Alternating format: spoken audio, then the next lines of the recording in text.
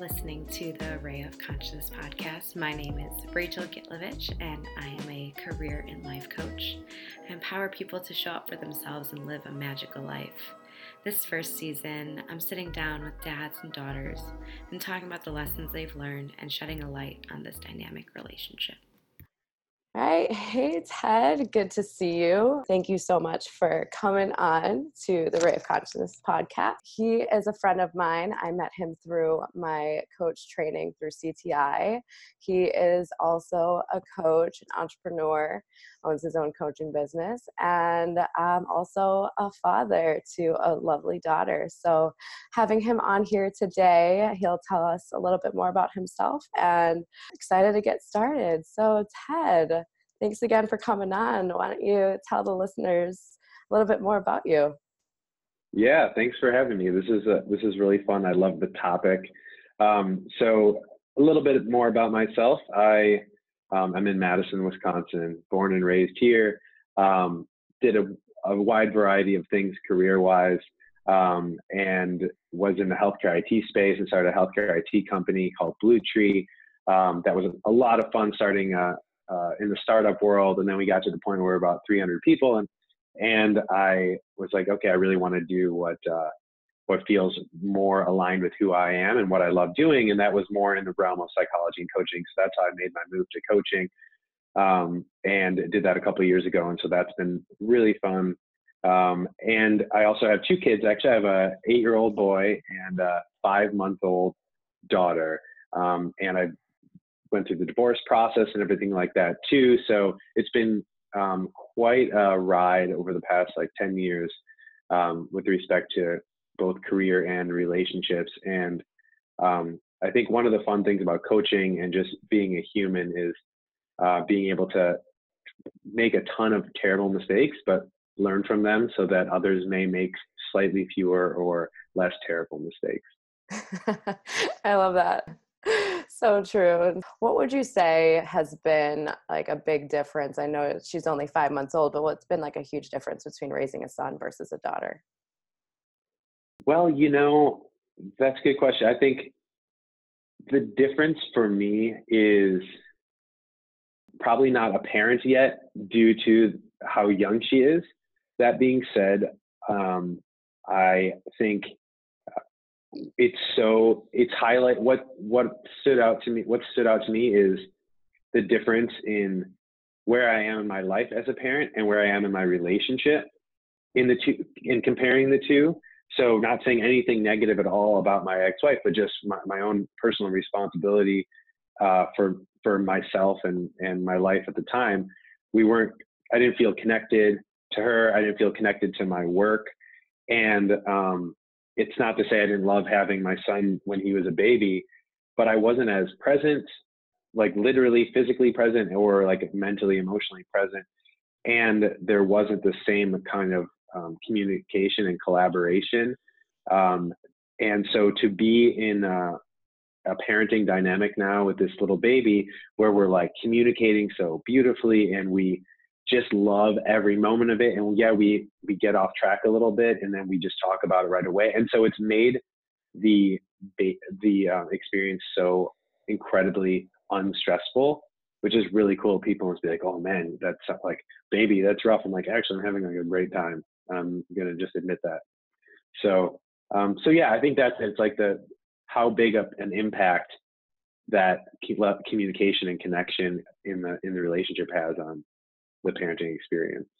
Yeah, absolutely. And so something about me is that my parents got divorced when I was 5 years old, and 5-ish, 6, when everything was all finalized. And with my dad, it was kind of different. He was an alcoholic and not really present as I was growing up. And it was really tough, especially right around the time of divorce, got forgotten about at preschool because he was out getting drunk. Mm-hmm. And that stuff, it comes out in coaching, it sticks with you, of course, childhood traumas. Totally. And all of that. And so I love hearing that you guys are a cohesive, communicative unit.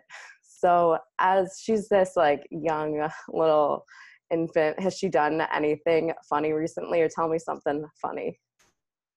Oh man. The thing about babies I find is that whatever the parents think is like adorable and fascinating is like horribly boring to everybody else. It's like, oh, she made a new sound, or like she moved her arm at a slightly different angle than she did yesterday.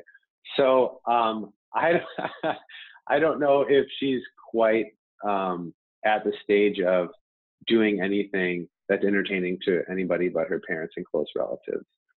Um, Benny, an 8-year-old, he's a walking source of entertainment, I would say. What did Benny So do? Yeah, tell me about that.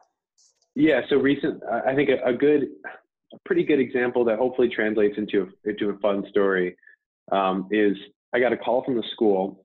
This kind of like sums up what a character is. I got a call from the school that he was in the nurse's office and he wasn't doing well.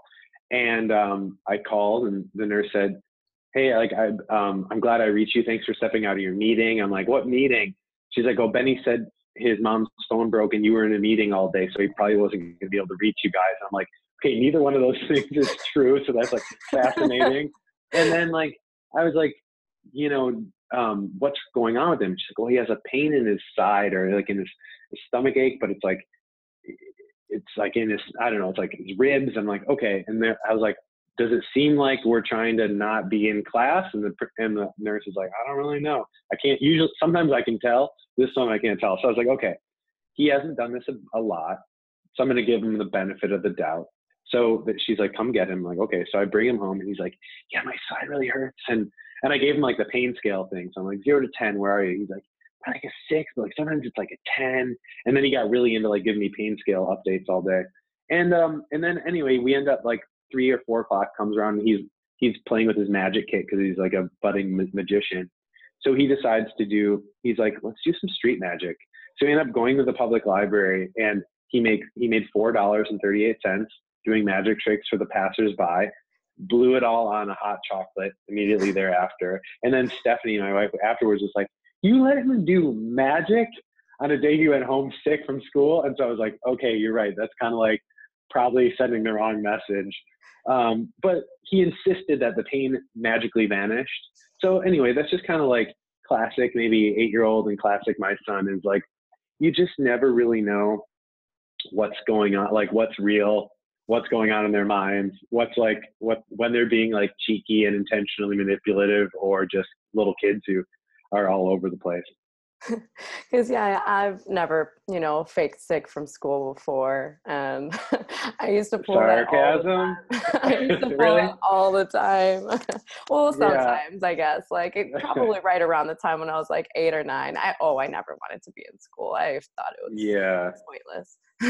Yeah, totally. So I think that's one of the joys of parenting is like, and I mean joy sarcastically, but also genuinely. It's like figuring out where that balance is of like letting him have fun, letting him be tricky sometimes, but then like boundaries and discipline and all that other good stuff, so that it doesn't get out of hand.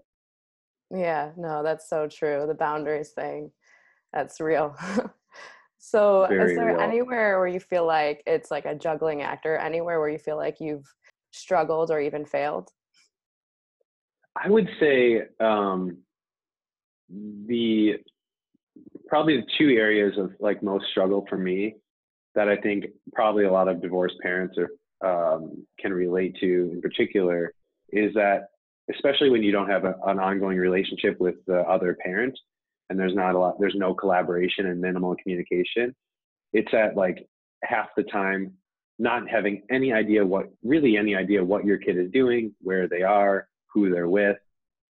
And that's been the hardest part, but also like because we have the coaching mentality, so I always look for the learning opportunity and the growth opportunity. And it's like very true that that's helped me like with the skill of letting go so much, because I'm just like can't reach, might not be able to talk to them for a few days or 10 days if they're on vacation, like, and just like trusting the universe, because you really can.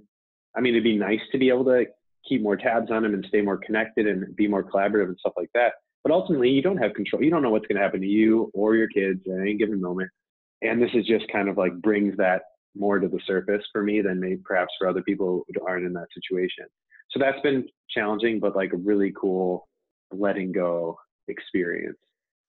And then I think the other one related is coming back to like the boundaries and discipline.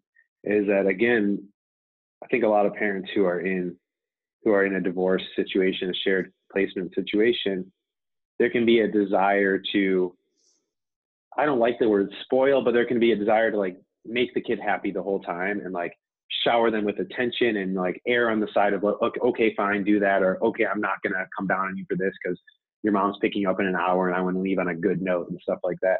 And I think it was really helpful for me in particular, having Stephanie come in to my life and to become a bonus mom and stuff like that, to see my blind spots. And I realized I still had work to do on the discipline and boundary front. And that's been really cool because I can see that when he's really testing and pushing, it's on me because I haven't been setting the right boundaries. And when I do, I can see him like relax into that. And it's just such an amazing thing. And I can choose to maybe give a message or a consequence that I know is going to make him, pissed off at me and make us not have fun the next 2 hours or whatever, or right before I drop him off to school or his mom picks him up. But it's like, that's what he needs for his own, like, personal development. And it's really cool to shift from like, how do I make him happy and make him like me and like being here versus like, how can I be the best possible dad to him at all times or to the extent I can. Oh, that's beautiful. I love that. Yeah. It's like sometimes you have to have those not so fun conversations so that it like grows them essentially. I know growing up, my mom was like super strict and I used to get grounded for like everything. Not saying I was like a bad kid or anything, but that was like the time of like AIM and MySpace and talking to random strangers on MySpace. Oh God. And so she like found that. She's like, oh no. She's like, no more MySpace. But yeah, like one time I got grounded for a whole summer and she's like, in hindsight, like maybe I shouldn't have done that, maybe not, but I'm like, Mom, I turned out just fine. So thank you for honestly being overprotective rather than me trying to go and like to catch a predator. Like, so you feel like her strictness overall was like helpful for you? I do. Later in life, I don't feel like I missed out on anything. Like that was right around the time when I was 13 years old and bratty and annoying. And like, I wanted to hang out at the skate park with all the skater boys. I'm like, didn't get to do that very much, but I think I'm very grateful for it at the end of the day. Well, there's an idea too, like that I've heard, I think, this idea that like discipline is the pathway to freedom. And I think that's like really true for me, and I won't go down too far down that path, but when I'm structured and disciplined in a lot of ways, then I can be more creative and like maximize sort of like the freedom and creativity sides of my life. And I feel like what I've grown to see is with parenting is it's very much, I think it's quite similar. And for someone like me who's super playful and irreverent and stuff like that, I think in particular, there was this like desire, I had this desire to like pass that on to him. And it's like, screw the man, think for yourself.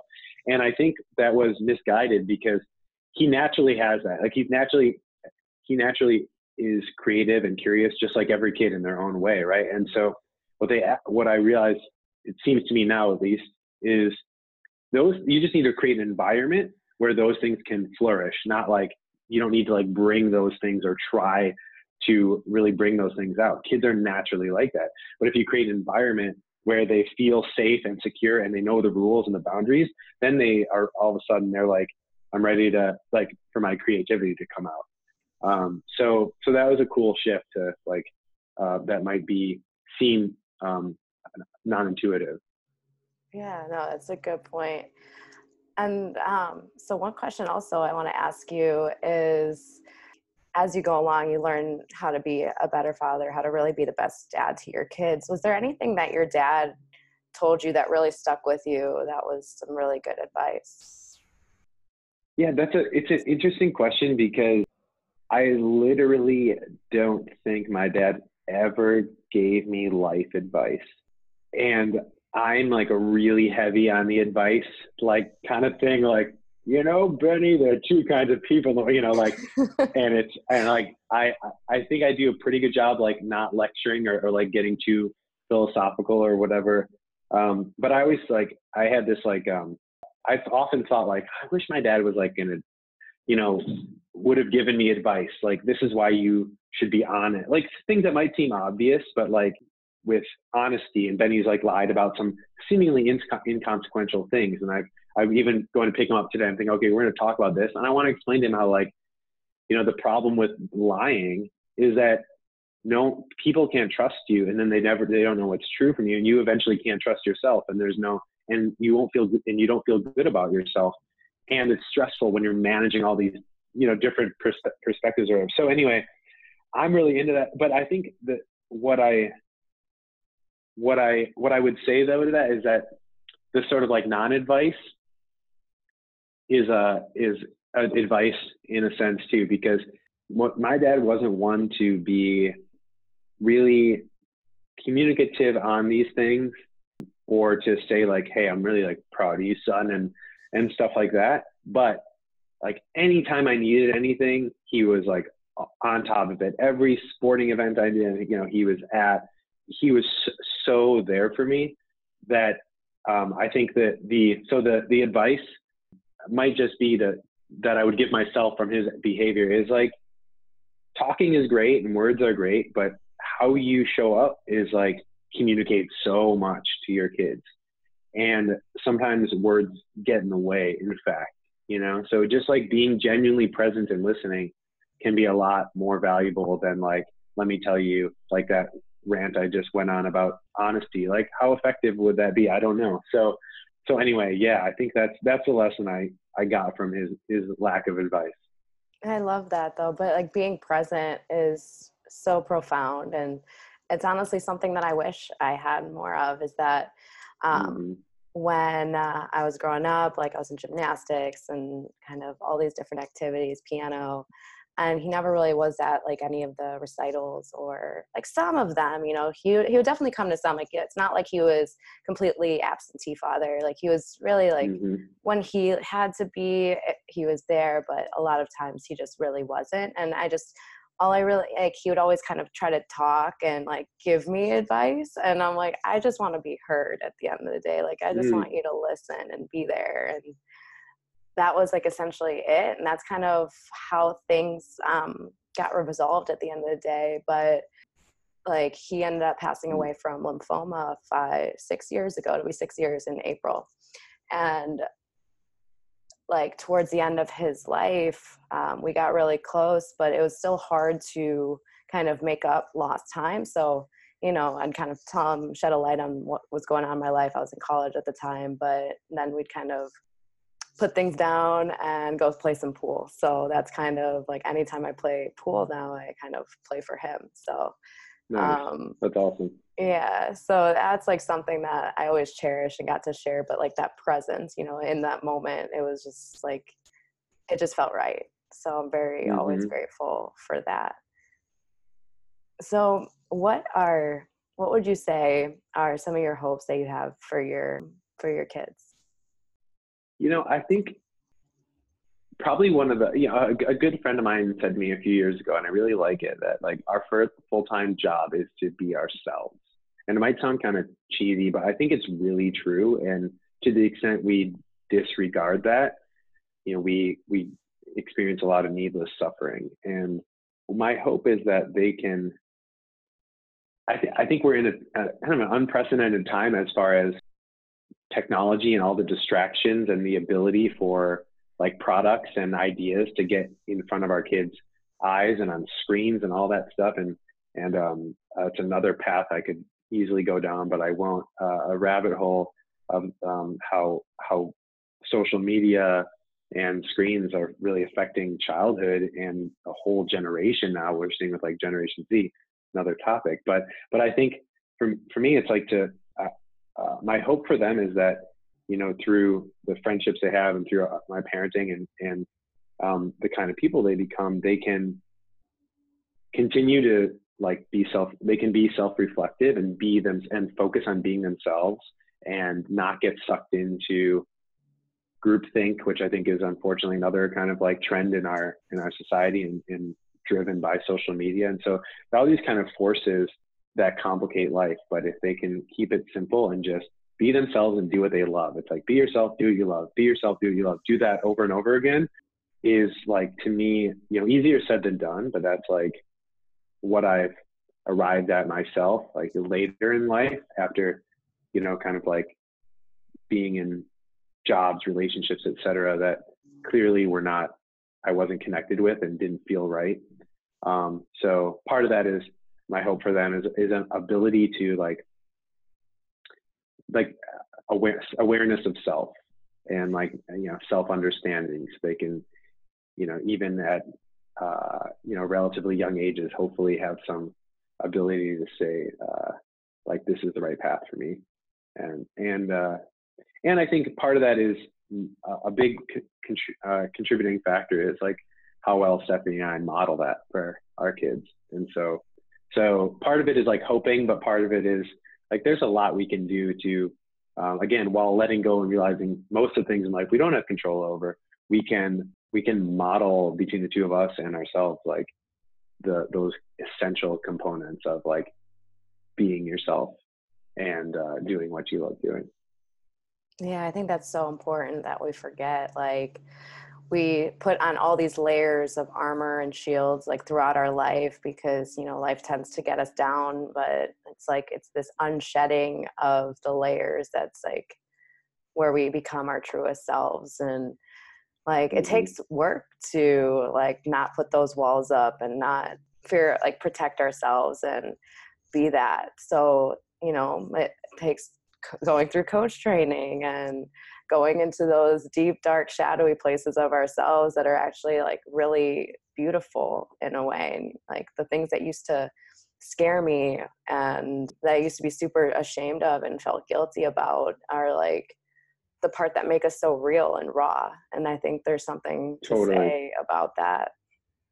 Yeah, that's a really good point. And I think, part of it's pretty fascinating to have a kid who's fresh eyes, you go like that and they start smiling, everything's so simple. And then a kid who I'm totally crazy about Benny. He's 8 and I couldn't possibly love him more. And he's at that stage in his life where I would describe it as there's a loss of innocence, he's starting to have more self-awareness, but also self-consciousness would be the word I would use. And so there's he's comparing himself to his peers and on all dimensions. And there are, hierarchies forming, and there's an awareness of where you stand in a hierarchy, whether it's, who wants to be your friend or how good you are at sports or whatever the thing is. I think part of what can make parenting successful, I'm hoping, and feel better is embracing that loss of innocence. Because you said, it's you want to protect your kid and but they have to be exposed to challenges and they have to build scars so their body learns how to heal, or, their heart learns how to heal. And they're going to feel all kinds of terrible emotions throughout their life. And if you just it's not you try to create that for them and seek suffering, but if you can embrace that as a parent, it's so different than resisting it and fearing it. And it's yeah, you're going to have your heart broken and you're going to feel left out and all those things, but it's all going to build to this magnificent adult that you'll become. So, to be able to see the forest through the trees on that is you have to be, I think for me, I have to be intentional, because it's easy to get caught up in someone's making fun of him, I'm going to go to school and beat that kid. No, edit that out. No, I wouldn't really do that. But yeah. So anyway, that's kind of a cool lesson too that I've learned. Yeah, no, it's funny. As you were saying that, I just imagine your daughter older in life, 16 years old God. or 17 at her prom, shotgun ready. Oh yeah. Yeah.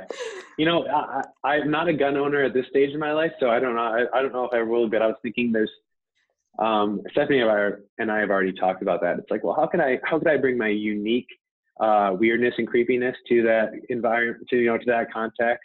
Maybe it was just like long, wide-eyed stares, what are your intentions with my daughter, like stuff like that. But if I have to, maybe there would be like a prop gun or something like that. What, a squirt gun? You don't like his answer? Like, that's no. what I was thinking. Yeah, because that could come off as even scarier. Like, this guy's a lunatic. Like, I'm just like pumping this Nerf gun or something and glaring at him. Yeah, with no signs of humor at all. Yeah. This is gonna be really fun. This is gonna be really fun. Yeah. Oh, I like that. That's hilarious. Oh man. But yeah, I think that is something like so profound in terms of like parenting, and like it fascinates me so much. Like, obviously, like I'm not a parent, nowhere near really becoming one anytime soon, but I just love like learning about like for example, that's why I had you on, is like you are very conscious and present, and I do see you as like an amazing father, so hence why I was like really inspired by learning more about you and learning more about your story. So just a couple questions left here before we sign off, but I want to ask you, so the year is 2050, so what is that? It's like basically like 30 years from now. Okay. The world is different, and I don't even know where we live. Maybe it's up in the sky somewhere, or maybe it's on like a different planet. But what's something that you feel like you would really is going to be, one, a thing of the past, like you think that'll just be completely forgotten about? And what do you think we'll have available that would be really useful as the new parenting generation? So like a parenting way of the past that's forgotten, and then something new. Uh-huh. And this is what I think will happen, or this is what I hope will happen. Let's go into some fulfillment-y things. So yeah, what do we hope for? Yeah. Oh man. I would say what I would hope for, I don't know if I'm going to perfectly answer the question, but that's okay. It's a random weird question. So no, I like it. But, so we're on that planet. I think we've gotten to the point where so it's 2050 and people are looking back at like 2019 era at parenting. And one thing so by then there had been about 2 decades of mandatory parenting curriculum incorporated into the public school curriculum. And one thing that people learn is that a cornerstone of parenting is not getting sucked into the emotion with your children. And children are no longer, I'm borrowing this from Kim John Payne, who I highly recommend to all parents as an author, but he said there's no such thing as a disobedient child, just a disoriented child. And so like that idea is now in everybody's head. And so it's not like, my kid's having a tantrum, what the hell is wrong with them? It's my kid's having a tantrum. What are they asking for? What boundary am I not giving them? What clarity am I not giving them? So one of those things, and then the other piece is parents realizing that when they react emotionally, they're sending a message to their kid. You know how you're disoriented? Well, you should be disoriented because I don't even know what the F is going on, and I'm out of control. And so the kid's like, cool, thanks, Dad. Now I'm going to do this again tomorrow because like I wasn't satisfied with my answer. And so that's how the pattern kind of plays out from as far as I can see it. So in this future world, there's like so much awareness of these patterns that are so common as far as parents judging the child and not taking responsibility for their own emotional reaction. And so that is all in the past. And like, it's just like, it never, you go to Target, no parents are screaming at their kids in the line. They're just like, you need to put that gum back or whatever. And everybody's like calm. Parents are direct. I think that might sound like a little thing, but I think that's that shift from how we look at children as just seeking something from us that we're not giving them, and our ability to control ourselves would be like a game changer in how kids develop. And yeah, I don't know. This is really interesting, and I could do it for like an hour and a half. So I don't want to say like 3 podcasts worth. But is that a reasonable answer to that question? I like it. I'll take it. I like Okay. Okay. yeah, I really like the concept of awareness, and I feel like we're growing towards that. Like, even though there's so much messed up things that happen in the world right now, and like the media portrays things that are just like our planet is going to shit. There's a lot of really good things happening. And I think it's important to preserve that. And like, especially when it comes to like the way that kids are raised, like we had mentioned this sense of digital mindfulness, like where I feel like the generation below is like sucked into their phones, and like how do we kind of create more mindfulness as to like how we use technology. It's going to be something interesting. So kind of going into like 2050, like we're literally going to have knowledge at our fingertips. Like we'll just be able to see everything, and just having that awareness of, I can't even imagine what that might be like. You know, I'm thinking about like the old people right now, and they look at technology and texting, they're like, oh my goodness, this is crazy. But like for us, we'll be like, yeah, no, back in the day I had an iPhone. Yeah, will totally. be a thing. Right.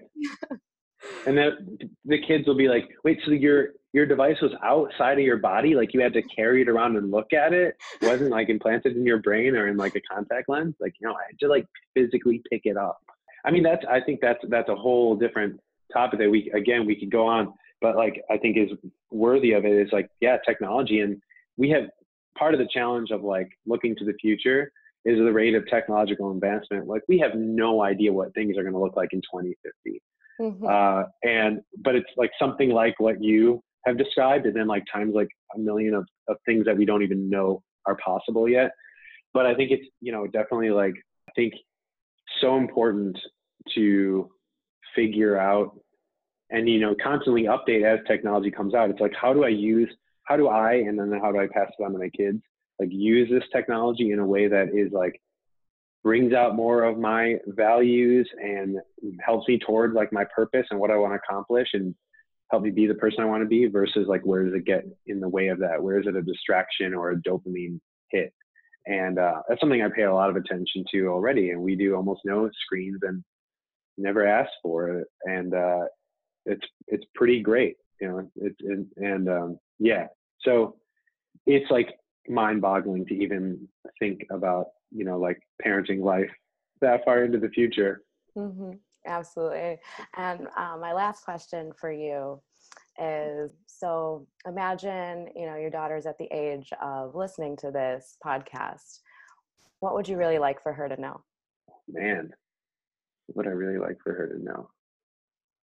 That's such a good question. I mean, I think that, the best way I can answer that is like, I could see that, like, let's say I made a bunch of mistakes as a parent, and then I'd want her 20 years later or something like that to be like, I was always doing my best. I always loved you, or something like that, And I think that like, what I think of with that question is how important it is to be thoughtful and be intentional. And like, yeah, I'm going to make mistakes. I'm going to do stupid things that I regret or that surprise me that I, could do that. But I think it's when we just try to like kind of get through the day and, we throw our kids in front of screens, or we yell at them because we're frustrated, and all those things that are very human. And I get why they happen. Then we end up feeling like we have to send a message like, everything I did was because I loved you and I was always doing my best, So I think like if she's watching this, I hope she's like, I hope she's like, yeah, my dad did a good job, like all the way through. And sometimes he pissed me off, but now I see how that was valuable, and there isn't anything he needs to like really make up for. That would be my hope. So she's like, yep, you there's nothing else. There's nothing I need to hear from you. We have a solid relationship. I love that. Well, thank you again so much for coming on. I have had so much fun talking to you today, and I'm excited for what's to come. And yeah, keep me in the loop, and thank you. I'm super grateful. Yeah, my pleasure. Sounds good. Thank you. Well, there you have it, folks. Thanks so much for listening to the Ray of Consciousness podcast. Feel free to review and rate it. Tell all your friends, share, do the things, all the things. Talk to y'all soon.